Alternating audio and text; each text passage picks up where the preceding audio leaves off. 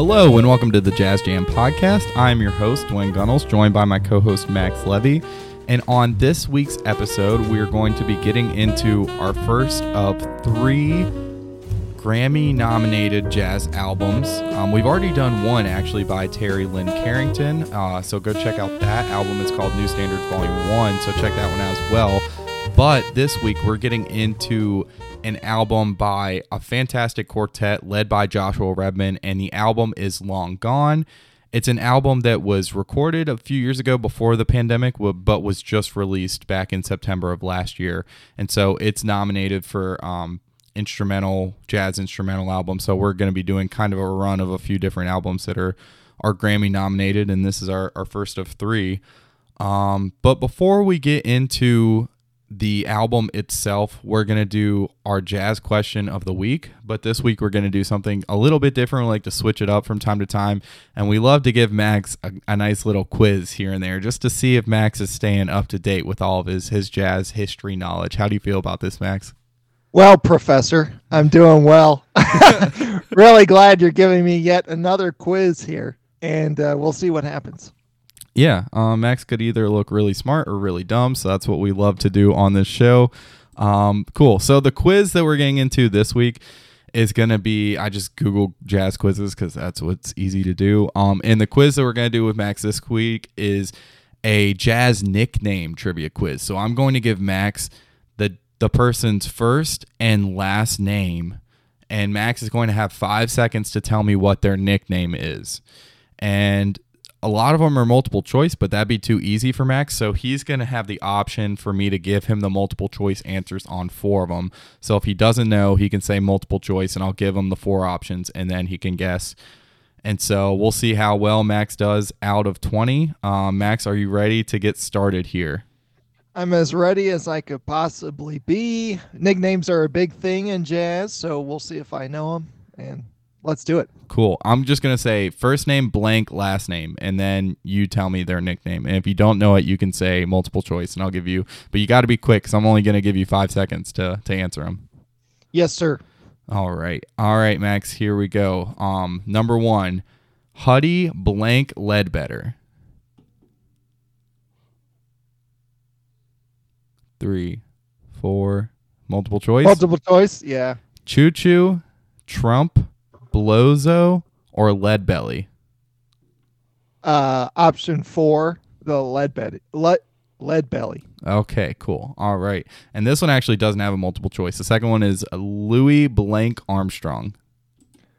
Well, there's a lot of different nicknames. Satchmo, Pops. It says starts with an S, so Satchmo. Yep, there you go. All right.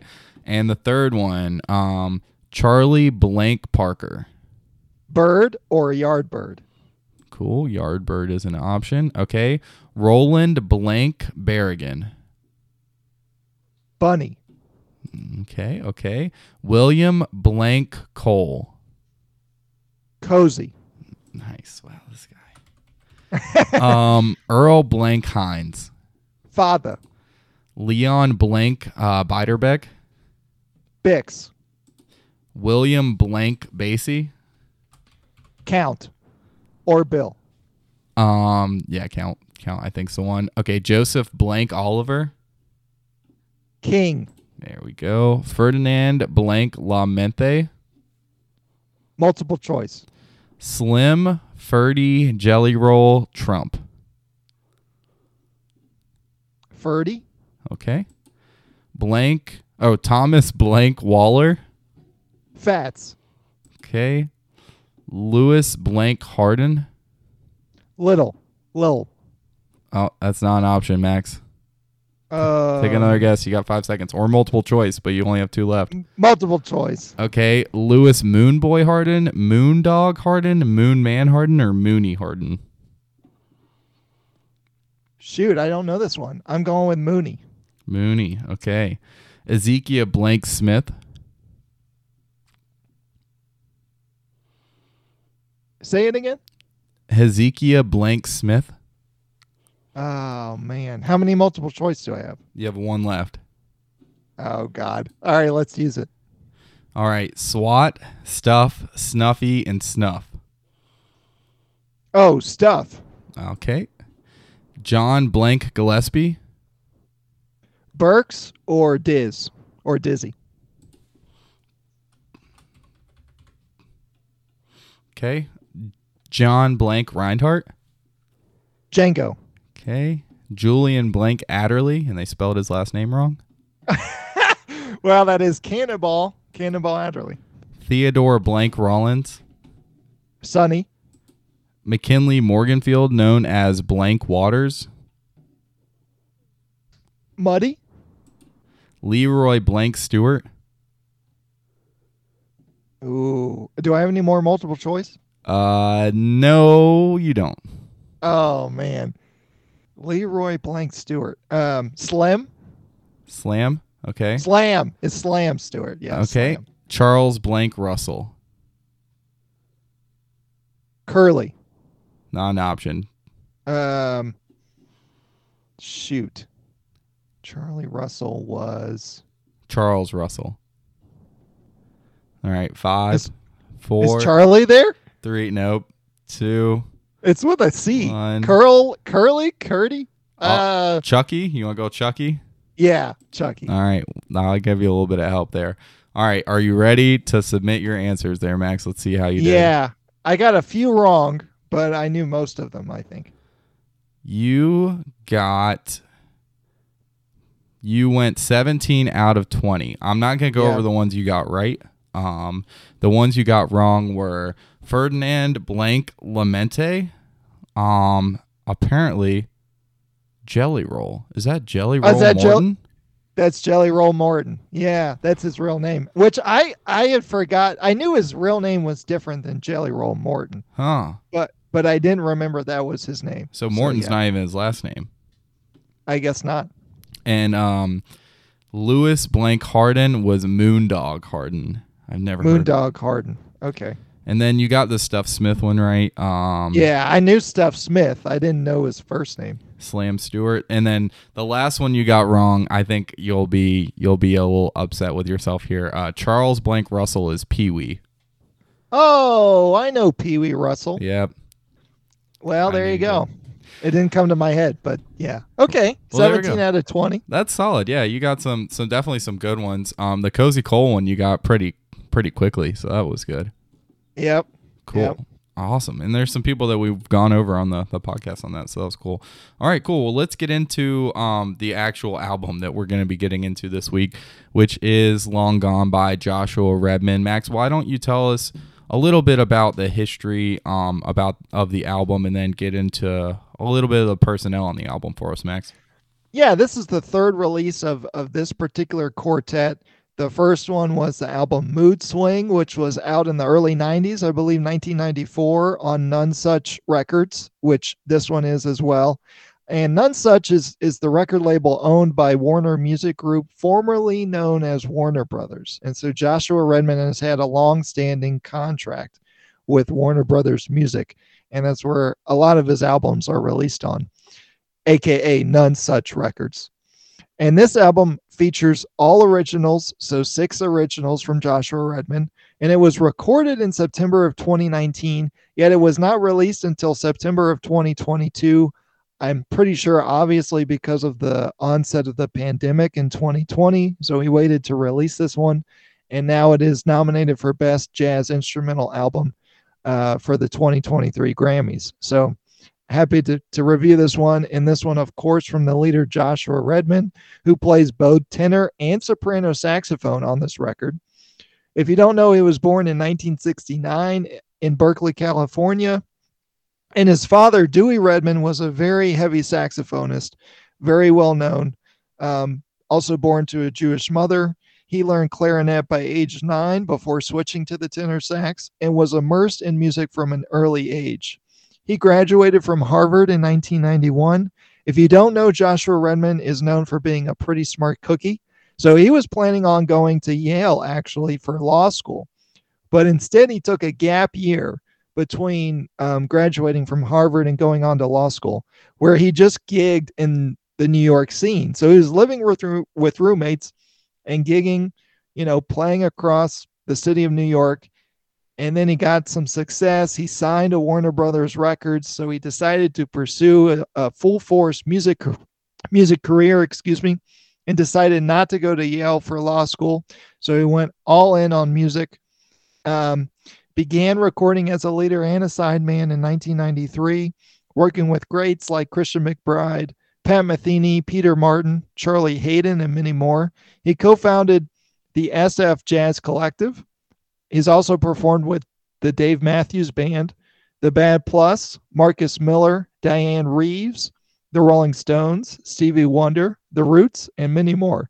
And I've actually seen him perform live in 2019, and I met him briefly, and he was a really nice guy. He signed my album, so I bought a Joshua Redman album, and of that recording, his most recent recording at the time, called "Come What May." And so it's really cool to see him up close and personal. And I think right around that time, he started kind of modernizing his sound and his approach a little bit, kind of lighting up his articulation. And right around there was the start of that happening. So it was really interesting to hear him at that time, and it's very evident on Long Gone, this record, that he's definitely modernized his sound. Yeah, and I think that's definitely something to keep in mind if we were to listen to something from the earlier mid 90s with Redman versus today. His sound has definitely changed a lot, and I haven't, I've listened to some, but I hadn't listened to much of his newer stuff. I'd listened to a lot of his older stuff. There's a recording live at the Village Vanguard that's really good that we both have listened to. I think it's called Spirit of the Moment, something like that. Yeah, and there's Peter Martin. Yeah, Peter Martin's killing it on that one. Yeah, and his style has changed a lot from then to now, and especially it seems like over the past few years. So we'll definitely get into that a little bit and how his style has changed and his approach a little bit on this album. Secondly, we have the pianist Brad Mehldau on this album. He is a pianist, composer, arranger. He was born in 1970 in Jacksonville, Florida, and he began playing piano at an early age, and then he studied at the New School while beginning a full recording and gigging career. He's known for attaining aspects of pop, rock, jazz, and classical music in his playing and his writing. He's been nominated for multiple Grammys and has a very extensive discography as a leader and a sideman. He's really known as kind of a virtuoso on the piano. He's super skilled. Some of his solos and some of the things I've seen him do, like on live videos on YouTube, is honestly just insane, his left and right hand ability. So we'll be able to break down a little bit of Brad Mehldau's playing on this album. He certainly is a fantastic pianist and one of the best of the modern era. And then we get Christian McBride on bass again. He's a Philly cat. Definitely one of the greatest bassists of the last 30 years. We did discuss him on Chick Corea's 5-piece band live in episode 16. So if you want to hear more from Christian McBride or learn a little bit more about his playing or his background, definitely go check out that album, 5-piece band live, which is a really cool recording as well. And then Max, why don't you tell us a little bit about the ever so fantastic Brian Blade on the drums? Yeah, we have a stellar drummer on this album. Brian Blade, born in Shreveport, Louisiana in 1970, grew up surrounded by gospel music in the Zion Baptist Church, and his brother actually played drums in the church. Brian began playing music in elementary school on the violin before taking up the drums, probably inspired by his brother. And then he began gigging in the New Orleans scene and going to Loyola University, where he studied music and performed in New Orleans. He then formed his fellowship band in 1997, then joined Wayne Shorter's band in 2000, and has also recorded with the likes of Bob Dylan, Joni Mitchell, Herbie Hancock, Ron Miles, and many more. He's released records illustrating him as a singer-songwriter as well, and he has a vast discography. Brian Blade is a powerhouse musician, always interesting to listen to. At times, you get a sense he was heavily influenced by the likes of Elvin Jones as well. So he's very, very hip cat to check out, and he does a lot of great contribution on this album. Yeah, and one thing that's kind of interesting to note is these guys are like all almost exactly the same age. A few of them Yes. born in 1970. Joshua Redman was born in 69. Then I think Chris McBride was born in like 72 or so. So they're all roughly about the same age. So, they've grown up in the scene together, especially in the 90s.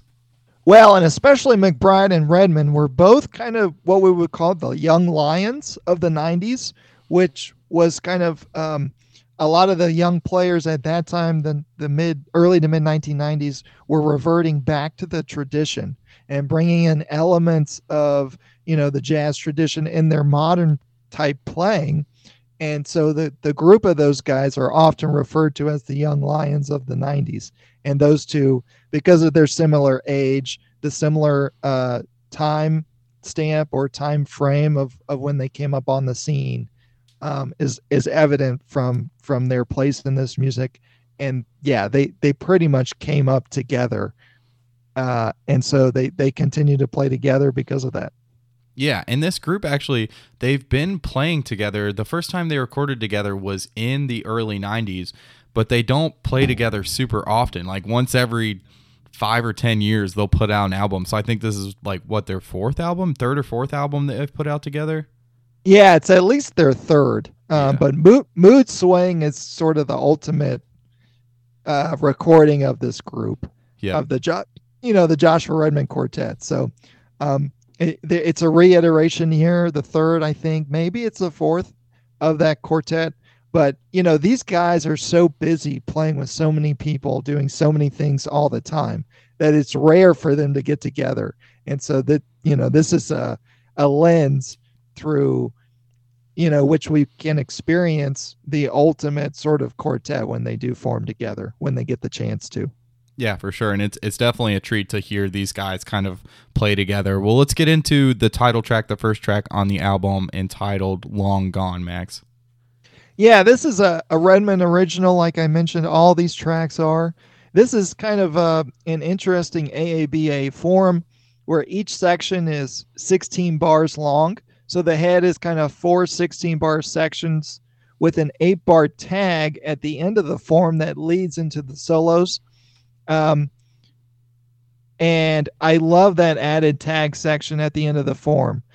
It reminds me of the great blues tune Fried Pies from Wes Montgomery, where they ride out a little bit, I think on the 4 chord, after playing the head before hitting the top of the blues form. It's just a great extender. You don't have to go into the top of the form right away. We can add a little space, add a little time where we can just vamp on some ideas, play some riff-oriented ideas, and just really kind of take our time getting into the solo. So I like that aspect of this composition where we get to do that. It's a great compositional technique. I want us to listen to that together just because it's a neat aspect to this arrangement of the tune Long Gone. This is about 135 to 155.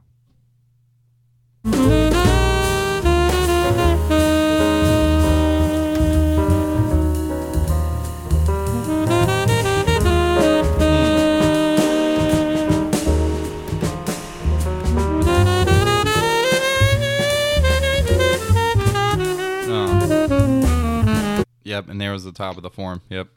Right. When Christian kind of starts walking more, that's the top of the form.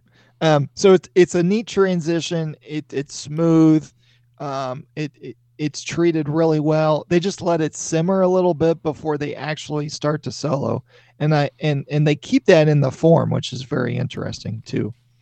I think, like I mentioned, Redman's sound here is modernized a little bit. It's still Joshua Redman, but with more of a rounder sound and a cleaner sound. And there's a slightly lighter touch to his articulation, his approach, and his sound is still there, but it's tweaked a little bit. His ability to go in and out of the higher registers is also quite impressive. Most cats will reach toward the altissimo, wait a second, then play something lower on the horn, not go in and out as smoothly and as effortlessly as Josh does. And also his soloing is quite fluid and always moving. I want to listen to a snippet of the solo so we can check that out together.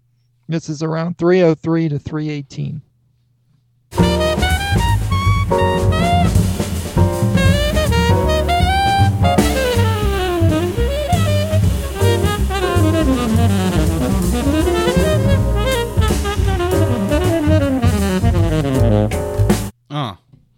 Yeah, he's all over the horn. It's almost like that snippet was one long phrase that displayed his stellar use of the range of the horn, and it's pretty much one extended journey from the high end to the low end of the saxophone.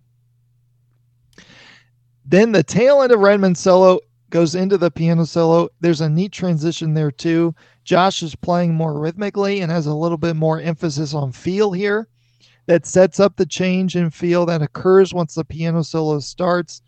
Let's listen to that. This is 323.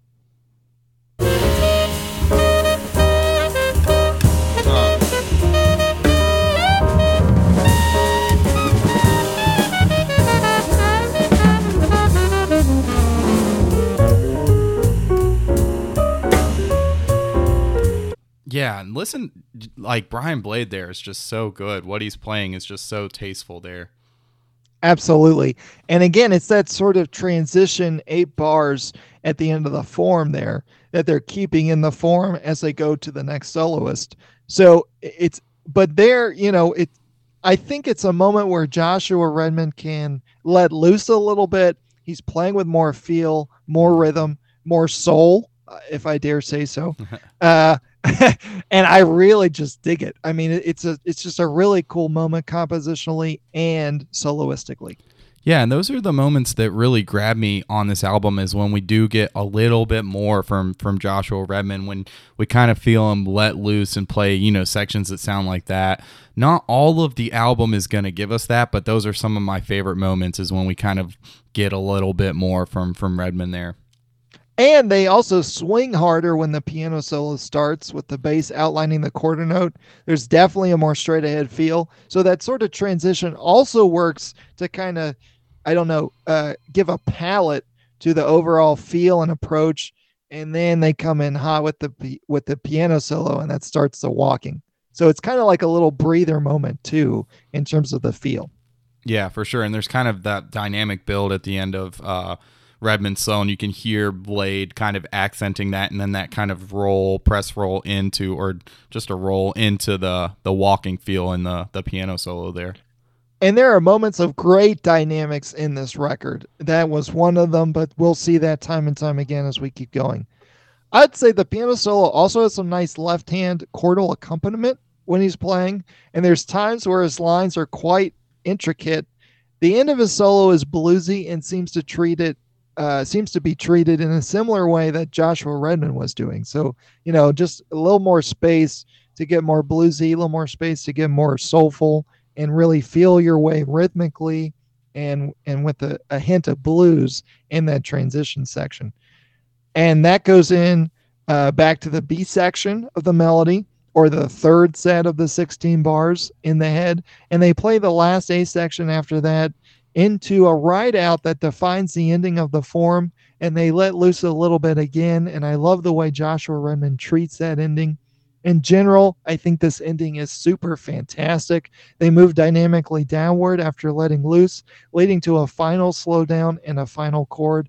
Let's listen to that because it's so beautifully done. This is 640 to about 710.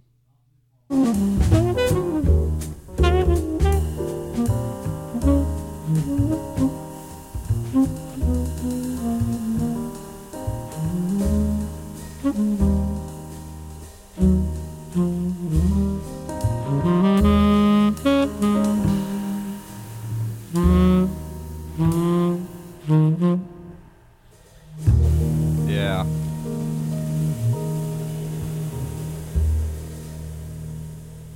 Yeah, the dynamics are superb. It's just so beautiful the way they moved downward and finally back up at the very end. Yeah, who needs a studio fade when you can just do that instead, right, Max? Exactly. This is, one great aspect to this record is every song has an ending. There is no studio fade here.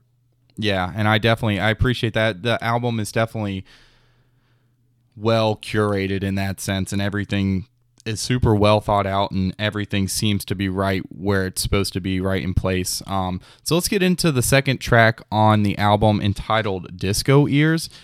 This one's a fun one. I like this one. Starts out with kind of the rhythm section and some syncopation going on in the changes, And then we get Joshua Redman on soprano on this track, which I think fits the composition and the sound really well here.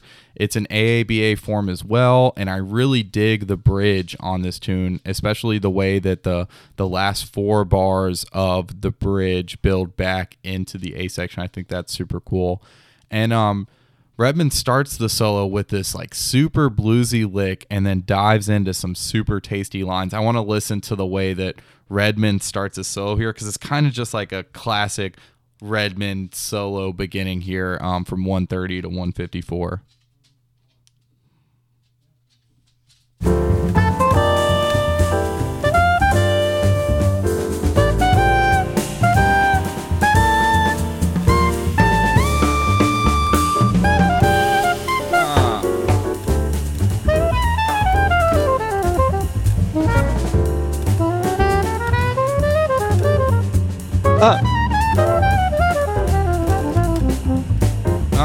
Yeah.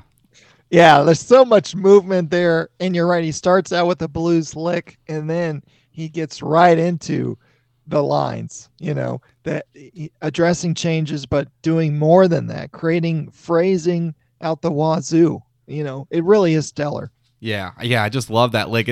That's so Redman to just dive like just a super bluesy lick, but then to turn it into those lines like that just screams Joshua Redman to me. And then the rest of his solo is very line oriented, but super interesting.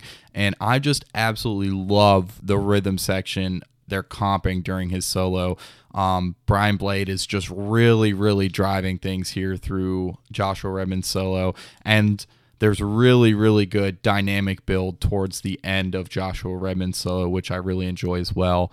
And then we get a solo from Brad Mehldau, and his solo is just right in the pocket from the get-go. His left hand is so good. His left hand is what sticks out in his playing maybe the most to me. His feel is incredible, and it feels like he's just playing what feels right to him in the moment. That's kind of what I get from Mehldau a lot, is he's playing with a certain sense of feel, and just what's coming to him is coming out of him. And let's take a listen for kind of that part of his solo, and when you can hear that and just kind of the feel there and the way he's playing his solo. So this is 339 to 425.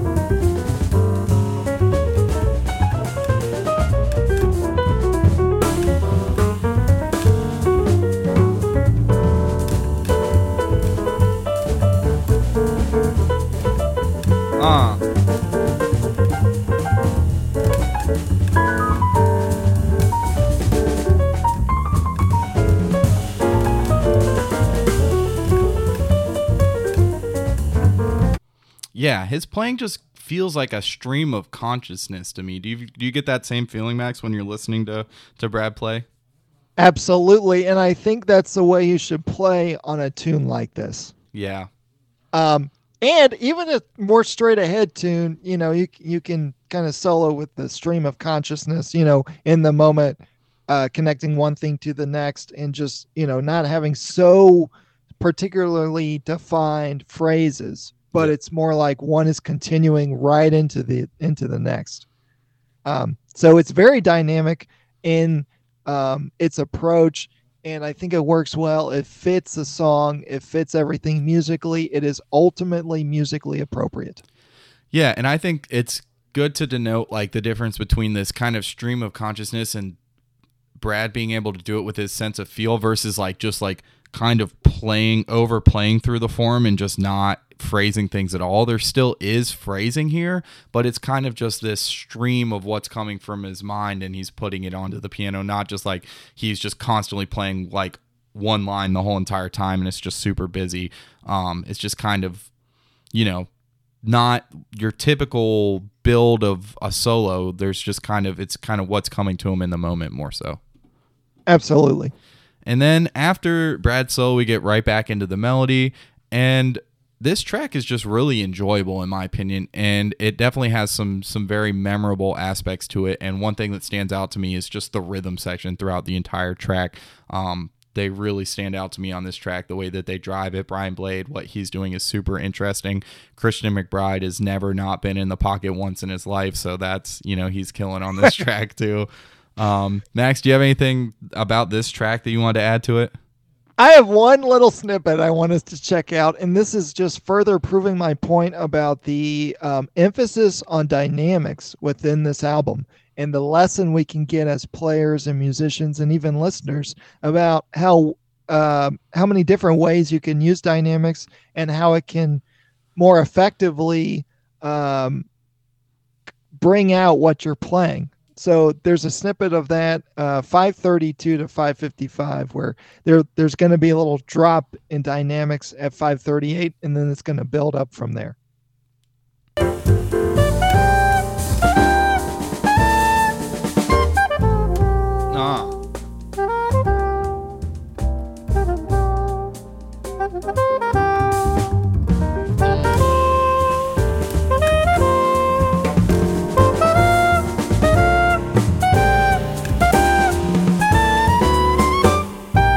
Yeah, that's brilliant. I love the way that just feels like the bottom fell out of it there. It's not like they decrescendoed like over a bar. Like the bottom just kind of fell out on the beat there, and then like they built it back up. That was really, really hip there.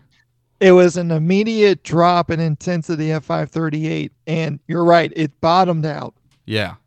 And that gave it room to breathe and open up and expand and be more, no pun intended, but be more dynamic as you're messing around with the dynamics of the arrangement at that moment in the song. Yeah. Great snippet there, Max. Thanks for adding that one in there. Let's get into the third track on the album, Max. All right. Now they switch gears and they do a complete 180 here with the next tune. This is called Statuesque. It begins with a consistent quarter note sort of bell tone from the piano before the saxophone enters with a seemingly nice melody. It seems to be heavily influenced by different genres, including classical music. The melody reminds me of a classical etude. We get a bowed bass that comes in too, and then a lot of drum cymbals. And there's definitely overall a straighter feel here. Statuesque is kind of the antithesis to the first two tracks on the album. The piano and sax move simultaneously during the melody, and the bass chimes in for a bit too. The melody goes on for quite a bit before there's some silence, and then the bell tones come back, and Joshua starts to actually solo right around 250. So we get an almost 3 minutes of melody, introduction / melody on this track, where the first 3 minutes are just the melody. And it's really longer notes. Again, I get the sense that we're almost doing a classical etude version of a jazz head here, which is quite a bit different. It's not my cup of tea, but, it's its own value. It has compositional value. I'm just not a big fan of what we're getting with Statuesque. Yeah, it almost feels like the head is just basically does not feel like a typical jazz head at all. It feels like a classical composition. I definitely agree there. And it definitely feels like this is really, really going for a more kind of modern, lighter approach than, a heavy swinging approach than we might get on some other tracks. Yeah, there's a lot of modern aspects to this track, Statuesque. The phrasing reminds me of more modern players like Mark Turner, Walter Smith III, maybe some Michael Brecker. There's quite a bit of space used at times too. Now, sometimes when his phrasing moves downward, the saxophone tone sounds almost whiny and not in a useful or humorful way. But this is happening in modern saxophone playing. I don't understand this kind of moment in the modern style of playing where when we're moving lines downward on the saxophone, we don't tend to articulate as well as we normally do or as particular as we normally do. and it sounds kind of whiny to me. We're going to listen to a moment of that together. This is 401 to 410.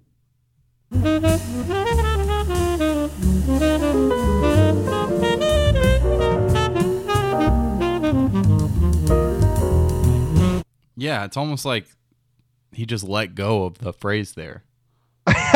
It's like the articulation is not super defined, and he's using, slightly larger intervallic movement at times, which is kind of cool. It just seems to be played over delicately, as if we're trying to lightfully float our lines and bounce them from cloud to cloud in the lightest possible way. Yeah, it's like he's afraid to hurt the line, like Yeah, he's tiptoeing on the notes he's playing. And I don't get that. That is happening in modern jazz saxophone playing. Everything is just lighter. Yeah. Yep. I mean, it's artistic, but it's not cool to me. I don't like it. I don't dig it. It doesn't seem hip. It seems like antithetical to what jazz was essentially. It a lot of jazz origin and tradition has a lot of emotion in it. A lot of authentic, vulnerable emotion. Where you're in there, you want to be a little heavy hitting with the swing. You want to, emphasize the blues. You don't want to hold back or be too light. Whereas nowadays we're kind of doing the opposite. Yeah. And one thing I want to do really quickly, haven't done this before, is I want to play for the listeners like just a snippet of Joshua Redman's playing from the 1990s. I want to play a snippet of his live recording at the Vanguard so we can just hear the difference and what this is exactly what Max is talking about and how his tone, he's kind of adapted this more modern sound. I want to listen to his sound from like the early 90s to kind of get an idea of what Max is talking about and the change from his approach then to his approach now. This is from a tune called Jigga Jug. This is a fantastic tune, but we'll just hear how different his sound is there from what we're getting here. Let's listen to just a section of his playing here on Jigga Jug.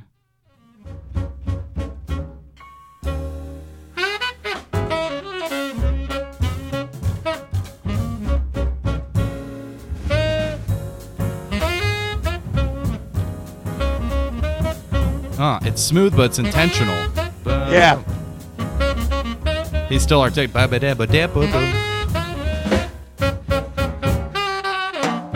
And this is what we need right here.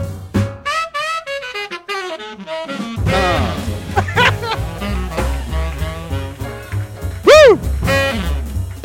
Yeah, just the difference there from there to what we just heard in Statuesque is it's such a crazy difference. It is almost night and day. Now, you're right in that, the point to make is, in that snippet you just played, he is, messing around, playing lower dynamics. He is playing softer, but everything is well defined and intentional and purposeful and moving. And that's not quite what we're getting on Statuesque here. This is something different. Yeah, and that's what I was trying to point out is, yeah, even those softer, like those lines that weren't as like in your face, he's still articulating them a lot, and there still feels like there's purpose to them. Whereas with this kind of more lighter modern approach, it feels like they're kind of letting go of the lines, and I don't know, I understand what they're going for, and you hear a lot of players do it. We heard it with Emmanuel Wilkins as well, this like really light, more classical approach. But yeah, it's interesting. We need to point out that, how Joshua Redman's sound has kind of evolved and what he's going for here with this album. Right. And having said that, there are moments in this very song we're talking about Statuesque where it is well defined. So I want to play a couple snippets of that. This is 340 to 357, where, there's definitely a purposeful articulation happening.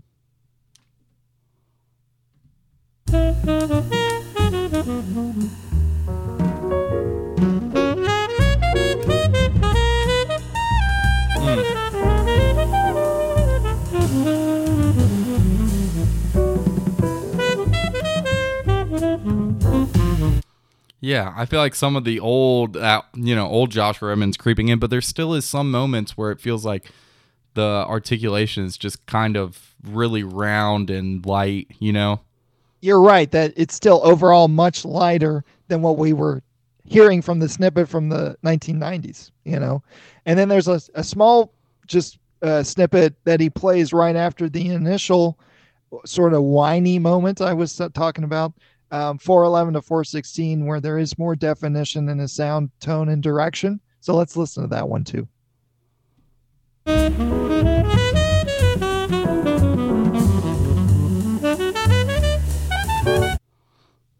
Yeah, so that one had more definition to it, but it's still very light, very round, and very clean. Yeah. Whereas, the snippet from the 90s was a little down and dirty. Yeah.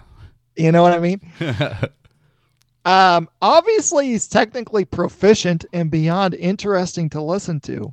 I just don't get some moments like, we're getting on Statuesque, that when he's playing in this sort of modern style as he does here, he just didn't used to play that way in my estimation. And it's good to evolve as an artist.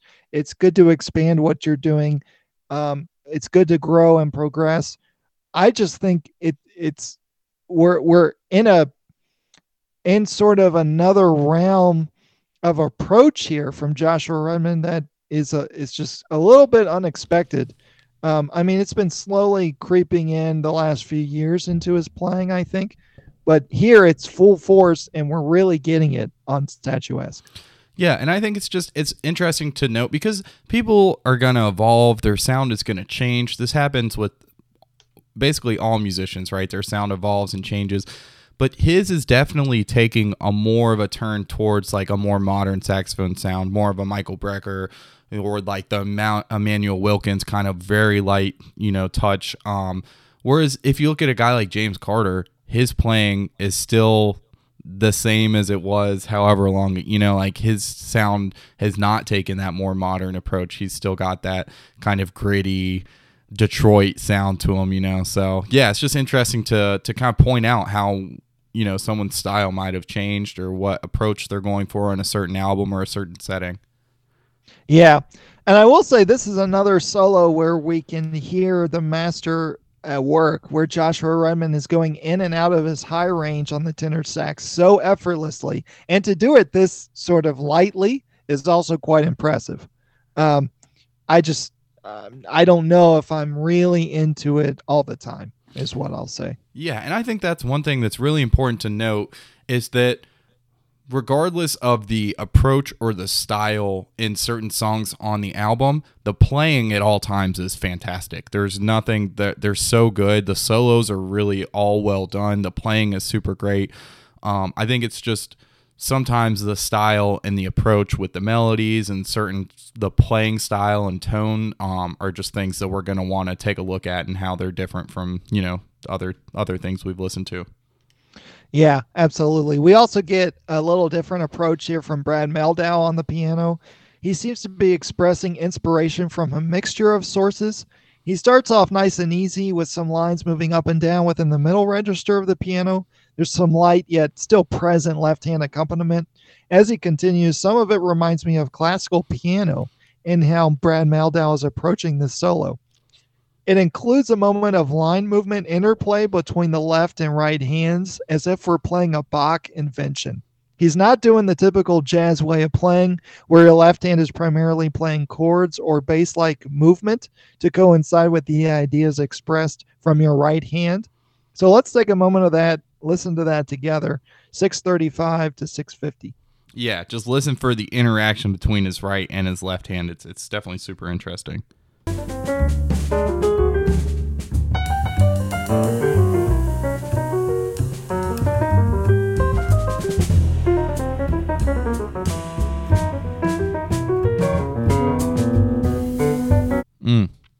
Yeah. Yeah, it's very unique. It does fit what we're musically getting here. So, like you said, Brad Mehldau is always in there in an appropriate manner.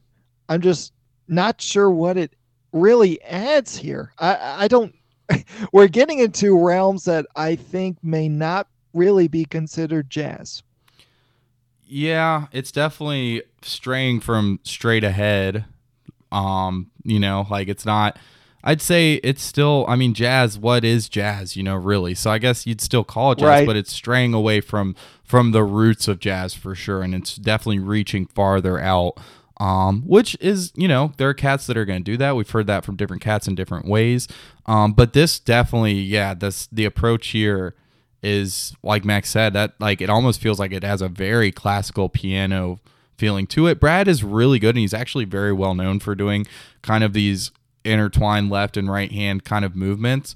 But this, when he's doing it here, it's definitely not as straight ahead as some other times where you might hear some like left and right hand stuff that might be more like Monk or Oscar Peterson kind of based. Those guys are really good with both their left and their right hand. This is definitely not based more in that.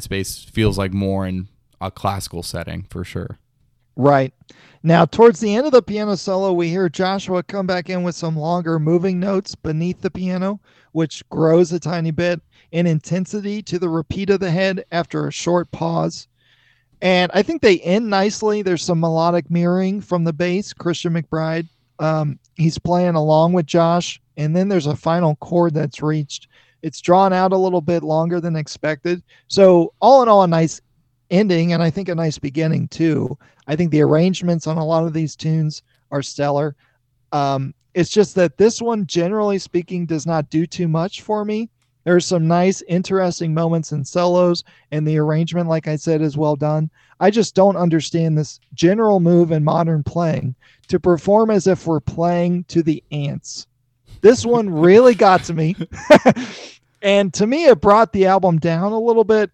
This tune reminded me, it gave me the imagery of a singular small sailboat floating away in the distance after it just went through a terrible storm, and the driver or the passenger of the boat is floating the other way, and he's dead because he was toppled aside and he drowned due to the impact of the waves.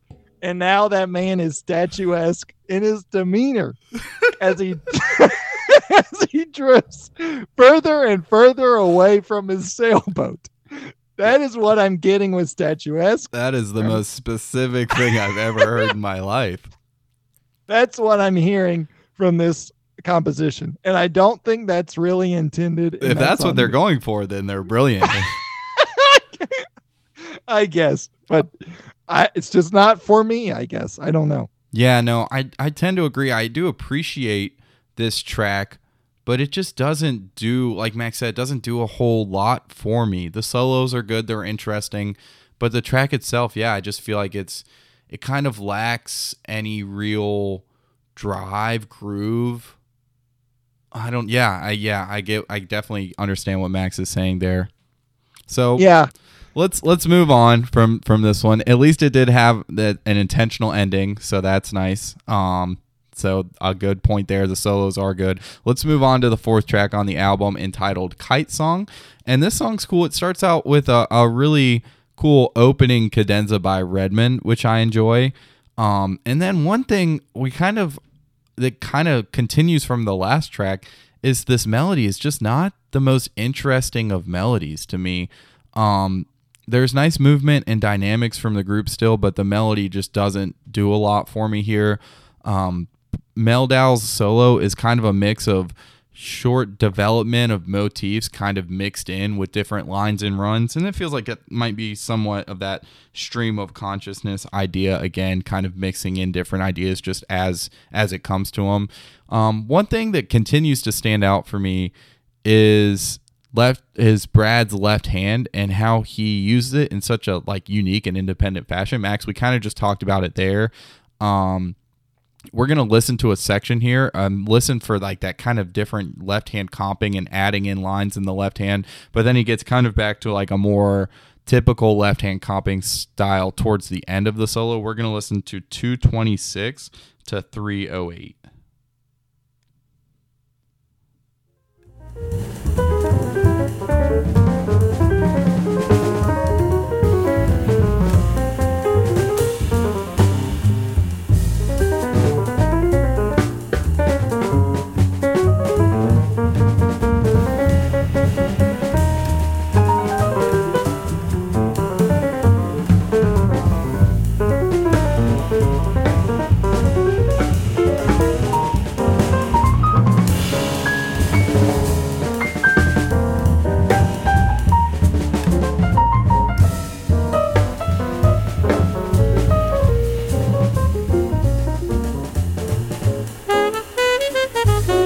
Yeah, so just really, really unique stuff that he's doing there with his left hand. What do you think about that, Max? I really think it's interesting to listen for what Christian McBride is doing during those moments, Mm, because on a lot of this song they're not necessarily walking. Christian McBride isn't walking. He's yeah, It's a little bit more open, and I think that really matches the song. There's a lot of openness here, even though the tempo is consistent and they're driving, and it's cool to hear what Brian Blade is doing too, because that adds a lot of energy within the openness. But to me, you're spot on with all the interesting things Brad is doing on the keys. But it's really cool to hear how bass and drums are interacting with it as well. yeah. Especially when Brad's kind of filling up a whole lot of space with doing stuff with his left and his right hand, kind of moving things downward and upward with his left hand. It can be hard to play when someone's doing that much and filling up that much space, which is really cool from Brad, but you have to be able to comp in a way that's suitable when someone's doing something like that. So definitely really well done from McBride and Brian Blade there. And then we get into Joshua Redman solo, and there's just a really good use of space, rhythm, and full range on the horn here from Redman. I mean, he's just so well versed. He's got it all. So I just want to listen to 306 to 335, and it's a good example of just all of these things from Redman: space, rhythm, and the range on the horn here. So let's listen for that.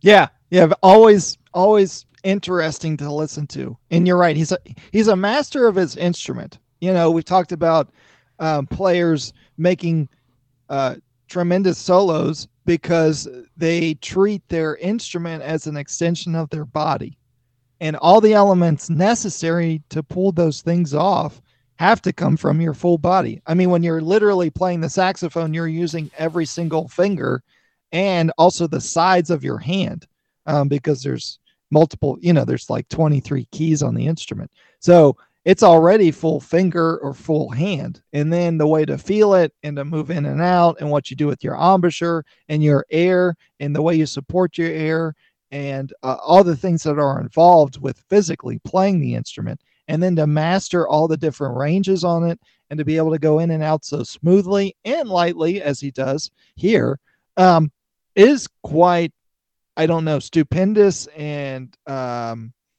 something to admire. Yeah.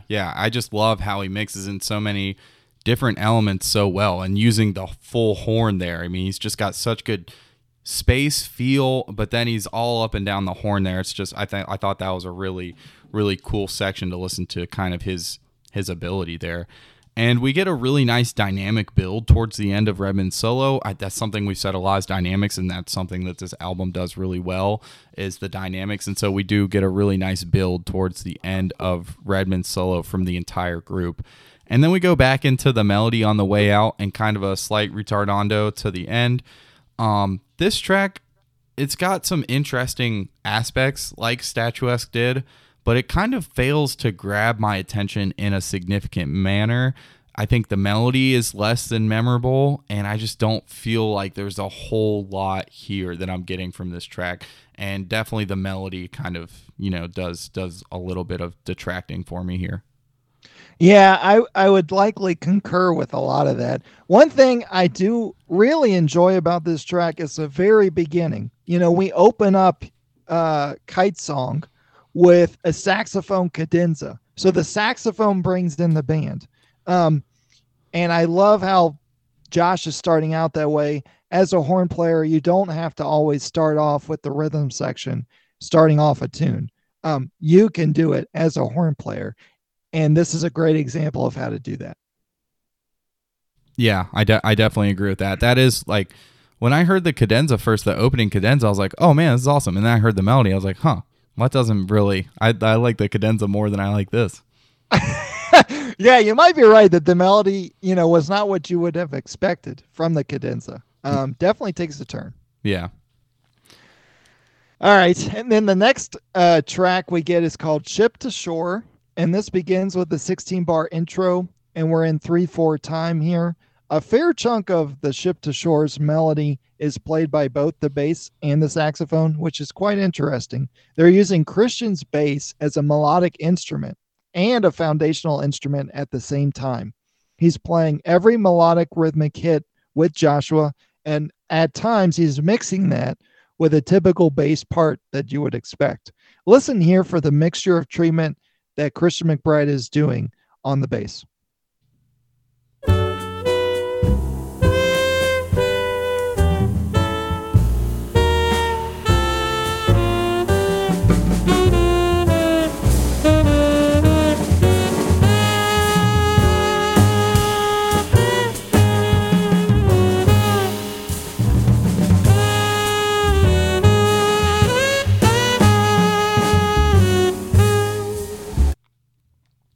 Yeah, so he's moving with Joshua on the saxophone a lot of the time, together, but then there's small snippets where he's back to being a bass player.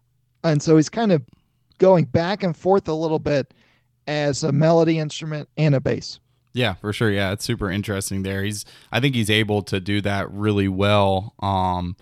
And yeah, he's kind of filling both roles there. He's kind of hitting on the one when he needs to, but then also following the melody there for sure. And I would describe the melody as being filled with longer notes arranged in an interesting way. Another cool thing about this track is that we get a bass solo first. And finally, we're getting a bass solo, but also finally, we're getting a great example of a bass solo happening in the song order first. And I don't know if we've come across that yet on the Jazz Jam, if we've come across a track where the bass takes the solo first. Yeah, maybe one on Night Train. I think that Ray Brown might take this. He definitely takes one of those. But yeah, especially not when there is a horn player on the album. It's definitely not as common. Yeah, and I think it's kind of cool to arrange it in a way that the bass goes first. The sax or piano don't always have to solo first. It's cool to mix up the solo order, and I think that aids in providing a different vibe to a given tune. The energy or approach that the bass soloist takes will generally set off the tone of the improv section of a song. So I really dig that here. And Christian McBride, of course, plays very well. I enjoy how he begins his solo with a considerable amount of repetition, and there's some blues definitely present in his playing. A number of great lines, along with expressive moments that go up and down the neck. I mean, Christian McBride has great hand position, and his hand position is on point. Here's a little snippet of his creativity during the tail end of his solo.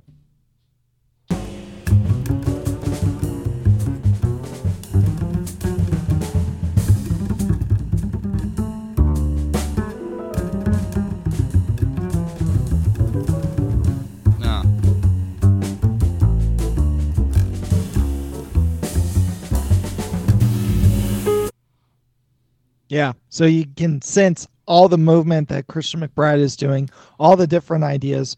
He comes from so many different places all at once. It's great to get a Christian McBride solo. Yeah, and there's just like a great reverence for like blues playing in his solo here, which I really, really like a lot, because we haven't gotten there's like been parts of blues licks added in certain points, but we really get a strong reverence for blues playing in his solo here, which I enjoy.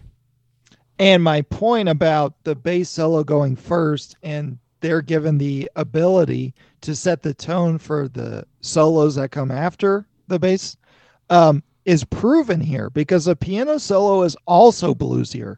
There's a considerable amount of left-hand chordal accompaniment too, and Brian Blade does a lot of nice stuff behind the piano solo as well. So, Brad Mehldau is taking some sort of the ideas about approaching this solo from Christian McBride and adding to it.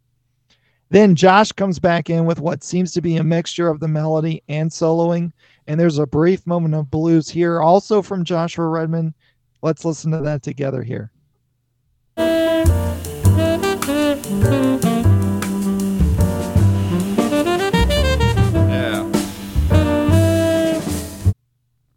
Yeah, so it's a brief moment of blues. Then there's also a brief moment of bop, right at 422 to 427. Let's listen to that.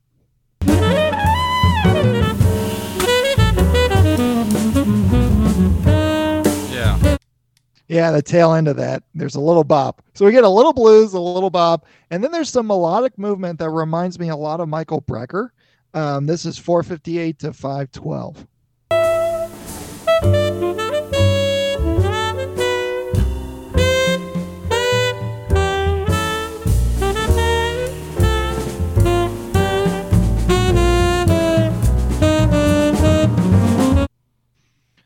So it's three mini snippets where you get moments of really interesting playing that are all a little different. Some blues, some bop, some Michael Brecker. And I think that also points to all the influences that Joshua Redman has in general. Yeah, and he's just able to do so many different things so well, and he can play in like a more, we've heard him, the more modern kind of lighter touch, and he can get really, really soulful and bluesy. I mean, so yeah, he's just a very well-rounded saxophonist for sure. After that, Joshua actually solos a little bit more, playing a mix of fast-moving lines before referencing the melody hits once again. And then they basically write it out a bit, and Joshua gets a bit more into it, playing a tad more soulfully. We're going to listen to this ending together. This is 544 to 622, and I really do dig this ending.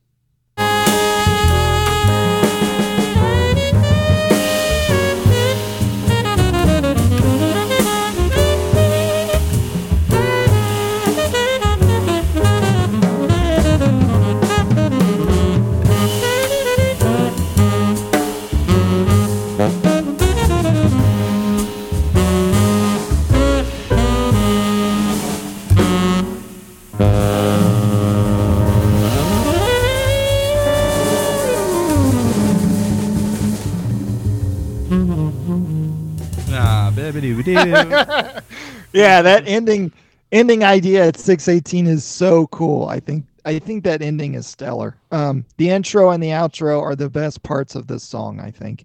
And I love how on that final chord he plays a low note. I think it's a low C or B on the tenor sax. It was unexpected. It seemed like he would have played a mid-range or high note on the horn, but Joshua is more dynamic than that. He'll throw you curveballs when you least expect it. So I love that low note there at that final chord, and then he does play that cool last idea. Yeah, for sure. And one thing that's like I want to point out is this melody again. I love the groove of this song, but this kind of long tone melody doesn't really speak to me, and I really enjoy the way that they play kind of the head out, because it's a mixture of the melody and Redman adding, we listen to those clips, adding different aspects, different licks to it. And it's just so much more interesting to me than the melody on the way in, because it actually like moves and it says something. Imagine that. Yeah, you would think.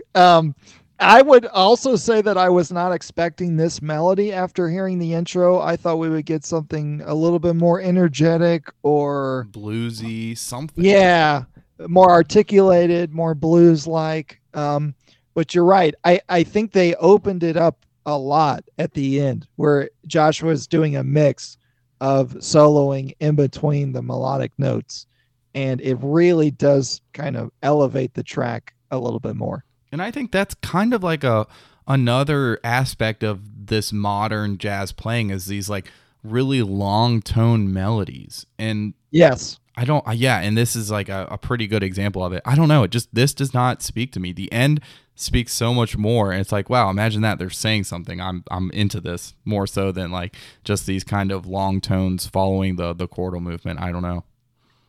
It's a thing. I mean, it's happening more and more as we progress in jazz music. I mean, it is one of the places to go if you think about expanding all the music we call jazz.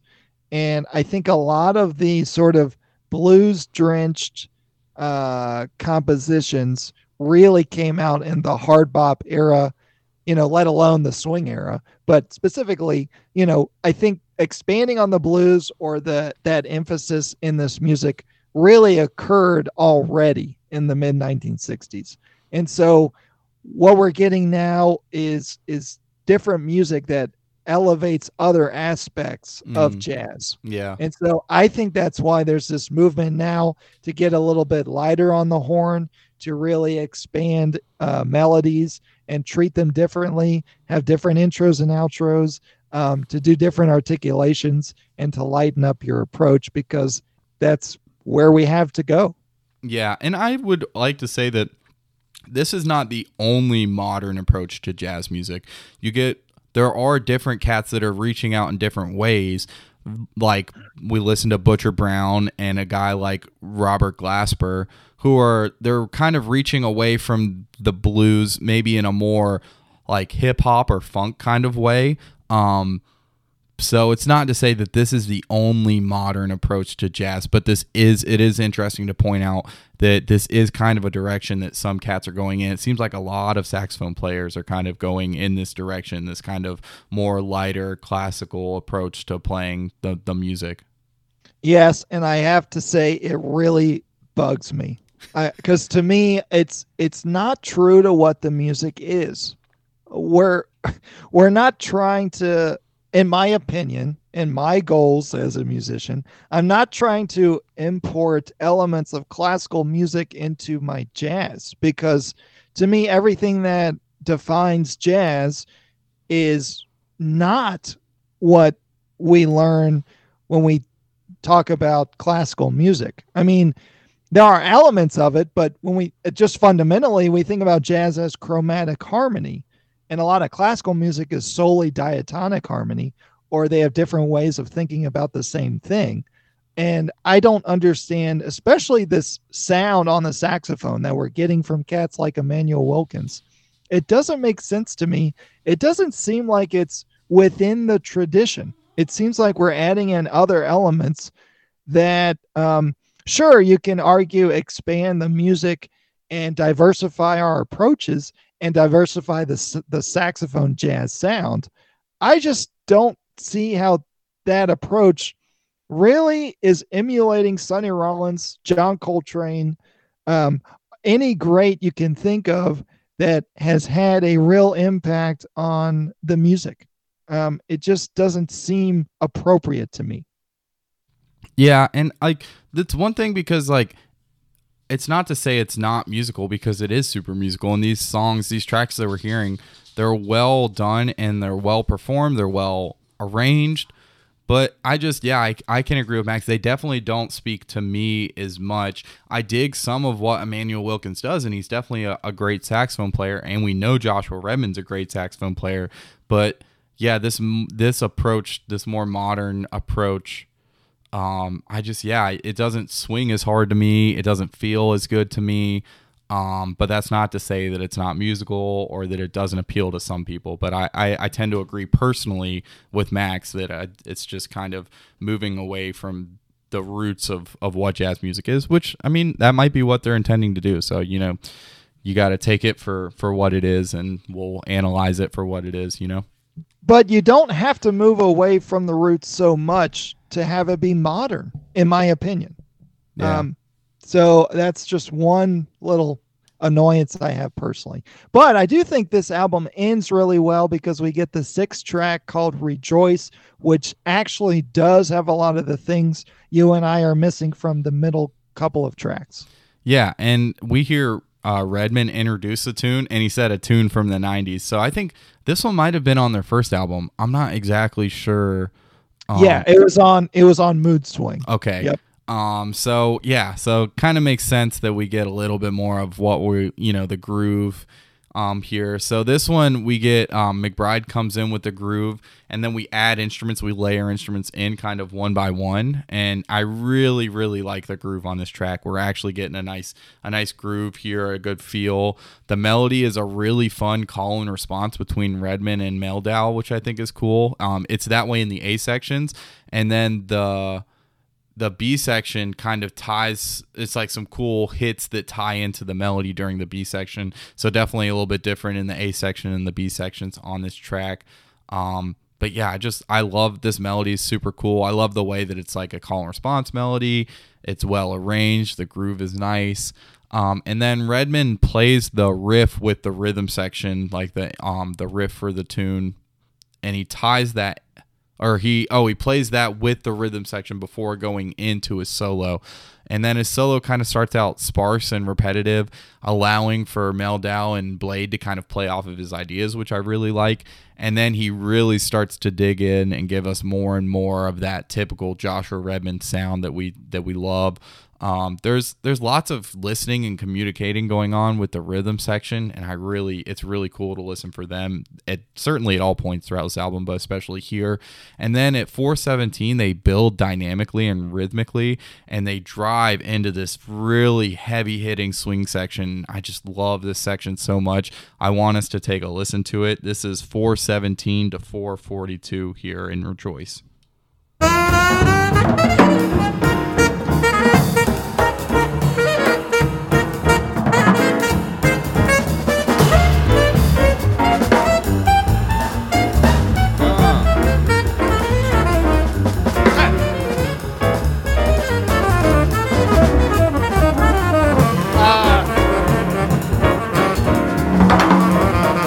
Yeah. And a sense of repetition and dynamics, of course, but that to me, you're right, it spoke more than what we're getting in a lot of the middle of this album. Yeah, and this when I learned that this album was being nominated and was looking forward to listening to this album, I think this is more of what I was hoping for and expecting from this group. It's just this kind of really, really heavy hitting swing. Like Redman is just really showing us what he's made of here in his super expansive vocabulary here. Also, this one is recorded live, whereas the other tracks, I'm pretty sure, are studio recordings. So that may also be another aspect where maybe some of this music earlier in the album could maybe come alive more in a live setting. So maybe when they play these tunes live, there's a little bit more of what you and I are expecting, because we get that energy here from Rejoice because it's live recorded. But also I think some just essential elements of the tune that make up the tune are more in line with what you and I enjoy in jazz. Yeah, for sure. Yeah. So, but that section there, I mean, I love the way that it kind of starts out like really rhythmically from everyone, and then they just really, really start swinging hard. I think that was a cool kind of aspect there, and how they did that. And then Meldau comes out swinging with a lot of emphasis on his right hand early in the solo.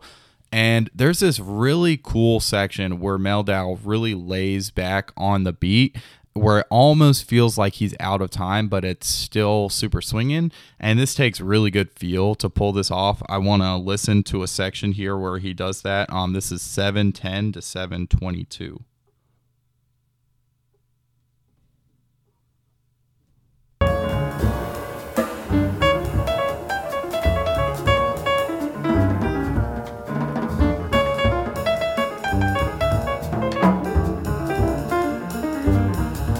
Oh, yeah, that middle section there. Yeah, super fantastic playing. There's the way in which the drums and bass interact with both piano and sax also during their solos is just phenomenal. I mean, you alluded to that, but a lot of great interplay on this track. They're listening constantly. 90% of playing is listening, and these cats are listening as they're playing. Yeah, for sure. And then some of what Meldau's left hand is doing is kind of, in my opinion, somewhat repetitive, and it's not the most exciting during sections of his solo. I do like a lot of the solo, but there are times when it feels like his left hand is just getting super repetitive. But then he gets into like some really much more heavy bop and swing stuff that I really enjoy as he starts to open the solo up. And then the rest of the rhythm section really starts to swing as well when he kind of gets into that more heavy swing. When they go from a more sparse comping to a really driving swing feel. And let's listen for Meldow's lines throughout throughout the section and the development as a whole. Let's listen for that whole thing. They kind of go from a more sparse comping to that really driving swing feel, and listen for Meldow's lines throughout this. This is at 825 to 920, so we're going to get a good little chunk of his solo here.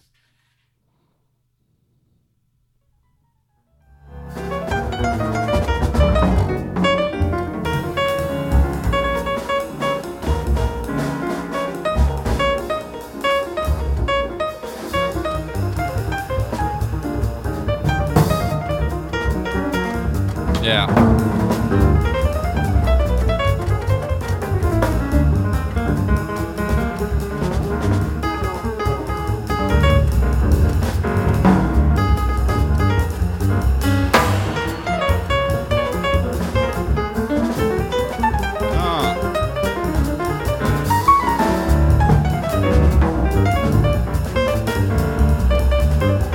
Hey.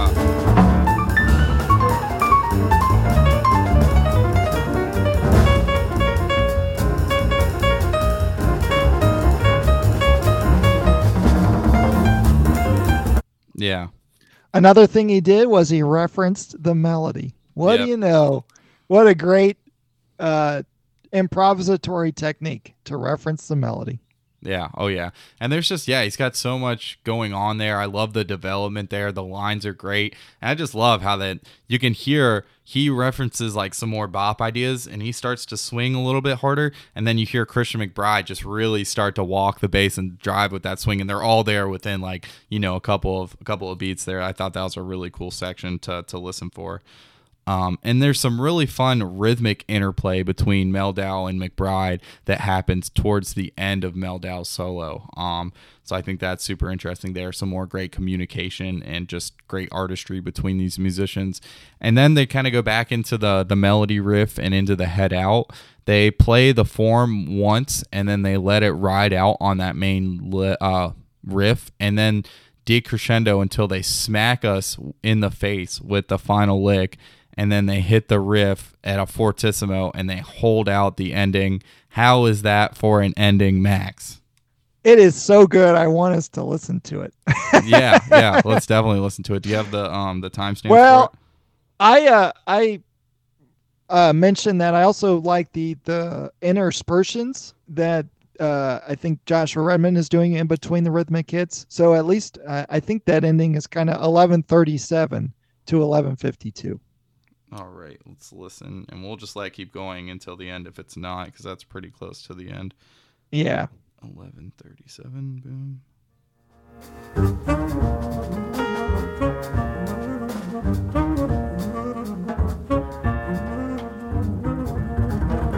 Down, down, down, down.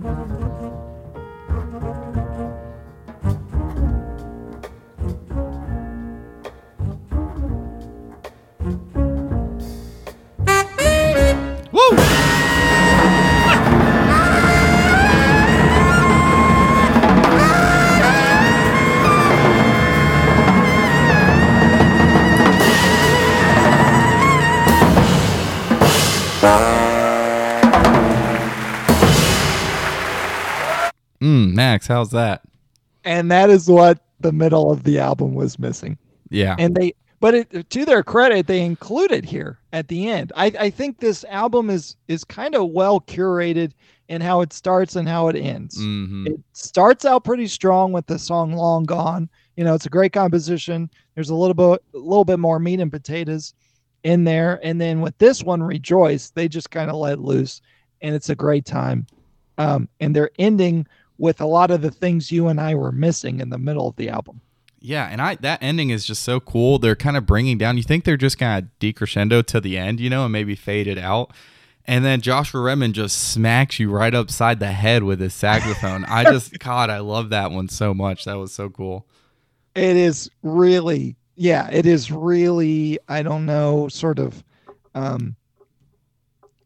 essential to what we think of with a lot of jazz. We want to be able to surprise an audience like that, and even surprise each other as musicians on the bandstand when we do things like that. And so those things are so not only musically interesting, but they're so dynamic, and they prove to me what I enjoy about jazz. Yeah, for sure. So I think just this song is a great ending tune for the album. Well, let's get into our top threes and our not so hot tracks before we get into our overall thoughts and our ratings for the album. Max, why don't you go first on this one with your top three and your not so hot track? As probably predicted, the last track is my favorite, Rejoice. So that's my number one. Number two is the first track on the album, Long Gone, the title track. I think it's a great composition. I love the expanded 8-bar sort of simmering that happens in the form, as we transition from one solo to the next. Some great moments in Long Gone. And then number three was Disco Ears. That's the track that Joshua is on soprano. It's a catchy melody, which a couple of the other tracks are missing. Hate to say it, but that one is catchy, and the solos are really well developed. It's great to hear Joshua Redman on the soprano sax, and he kills it. My not so hot is Statuesque, which was the one that sounded almost like classical music at times. I just really don't dig it. I think the imagery I was getting of the torn up sailboat and the floating away sailor speaks for itself. That's what I was getting with Statuesque, which I don't think was what it was intended. But I just don't like it. I just think it misses the mark as a jazz composition. And I hate to go out on a limb like that because it's Joshua Redman, who is a beast, who will forever be one of the greats, especially of our era. But that one just doesn't do it for me. Yeah, I can definitely get what you're saying there. My top three is very similar to Max. In fact, it's the exact same because I think they're fairly obvious. Sometimes I just think that these are more obvious than others. Rejoice is a fantastic track. It has everything to offer. Long Gone, the title track, is interesting. It's fun. Disco Ears is more of the same at my number three. But I went a little bit different of a direction with my not so hot. I think that the reason I didn't pick Statuesque or Ship to Shore for my not so hot is because although they didn't do much for me. I thought that they were honestly a little bit dull. They were memorable in their arrangement and like what was going on. And the one song that I didn't feel, it just felt completely non-memorable to me. No offense to the song or the album, is Kite Song. It's just when I think about the album, that's the one that I'm just like, how does that song even go? And with all the other ones, like I remember them.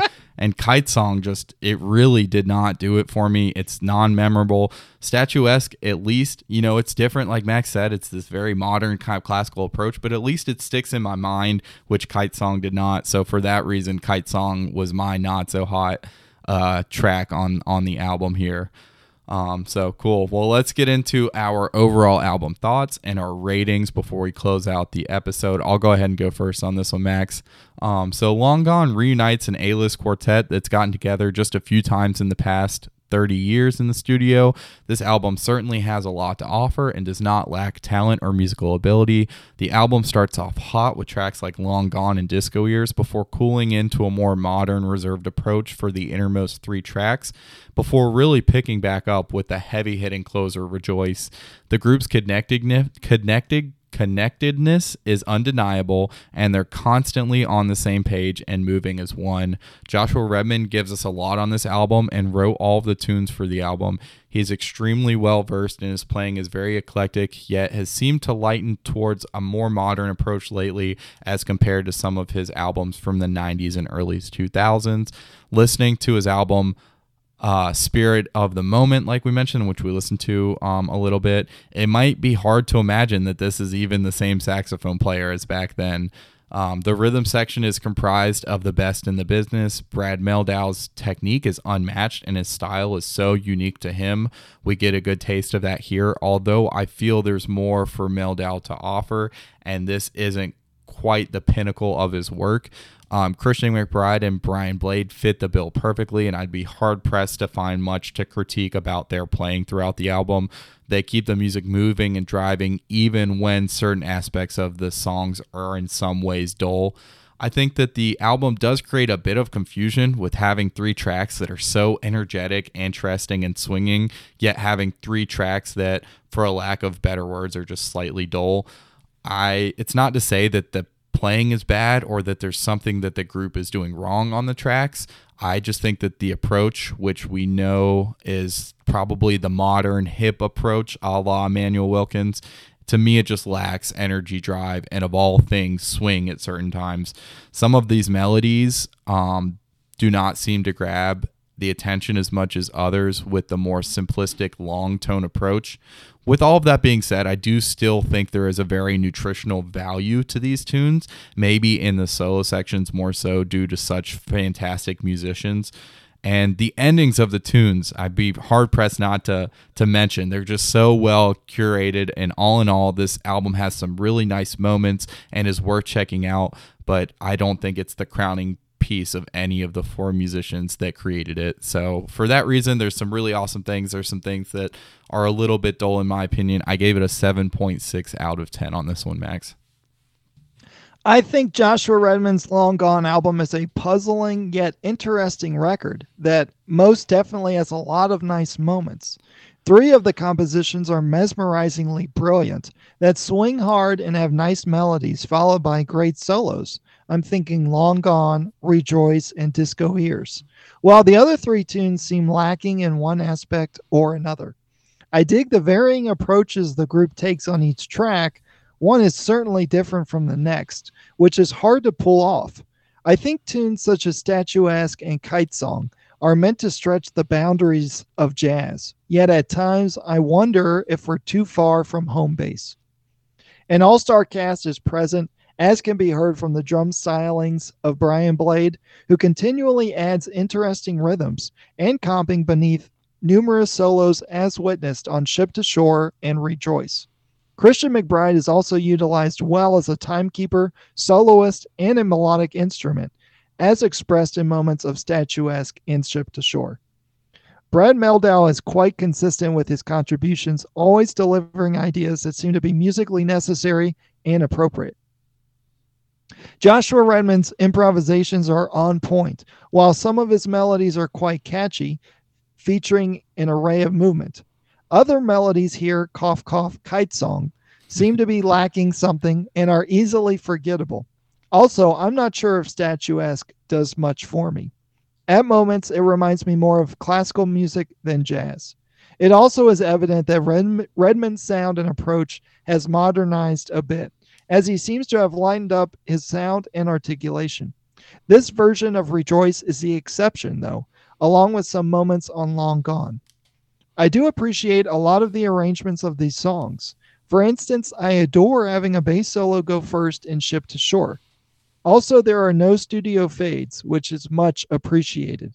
Each song has a defined ending that works to effectively conclude each tune in an interesting, satisfying way. I think this album also starts and ends extremely well. Both Long Gone and Rejoice are enjoyable to listen to, as they are both filled with development, intricate interplay between each instrument, and a nice use of dynamics. On the album Long Gone, we're offered the conundrum of subjectivity.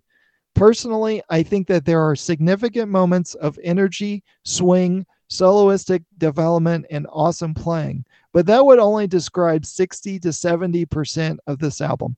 In regards to the rest of this record, I tend to shrug my shoulders.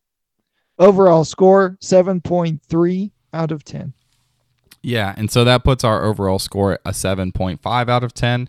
I think if it were just 3 tracks and we were reviewing just those 3 tracks that we kind of mentioned, Long Gone, Disco Ears, and Rejoice, we might have, given it a higher score. But yeah, just, I don't know. I was expecting maybe a little bit more from cover to cover on this one, from this group especially. So that's where my, kind of some points got taken off of my score. So cool. Let's get into our album for next week. Like we said in the intro, we are doing a Grammys run-up, a Grammys 3 weeks residence here. So next we're going to be doing the album Parallel Motion by Yellow Jackets, who's headed up by Bob Mintzer, who is well known. And this is another 2022 album up for the Grammy for Best Jazz Instrumental Album. So going against this album, Long Gone, and the album New Standards Volume 1 that we did earlier in the podcast by Terry Lynn Carrington. So we'll be doing 3 of the, I think, 5 albums that are nominated. But also we will be doing our Grammys preview show where we kind of go through our thoughts on albums in 3 different categories. Well, one's the solos, best improvised solo, best instrumental jazz album, and we're going to do best vocal jazz album. So we're going to be getting into Parallel Motion this week, and next week we're going to be getting into Samara Joy's latest album, which is up for the vocal category. But after that, we're going to be doing a full preview show where we kind of go into our picks. We don't know what each other are going to pick, so we're going to pick our pick out of those 3 categories. We're listening to every single album and everything single solo, so we'll kind of give you just what to look forward to, a preview show for the Grammys as far as jazz goes within the next couple of weeks right before the Grammys air. So yeah, that'll be super fun for sure. Yeah, I'm looking into getting into our Grammy picks. That will be very interesting. We may have some differences, and we're going to explore little snippets of the music that is up for nomination. So it'll be an interesting episode. You're not going to want to miss it. Yeah, for sure. But yeah, before we go, I do want to mention that we do have a website. It's linked in the description of the show. Please take the time to go and look at that. It has links to our Instagram, which is the Jazz Jam Podcast on Instagram. It has our email. Everything that you need is there. Please feel free to reach out to us. We love suggestions. We love listener questions. Any way that you want to interact with us would be great. So yeah, I just wanted to point that out, and we're really looking forward to the next couple of weeks leading up to the Grammys. And I just want to say thank you so much for listening, and this has been an episode of the Jazz Jam Podcast.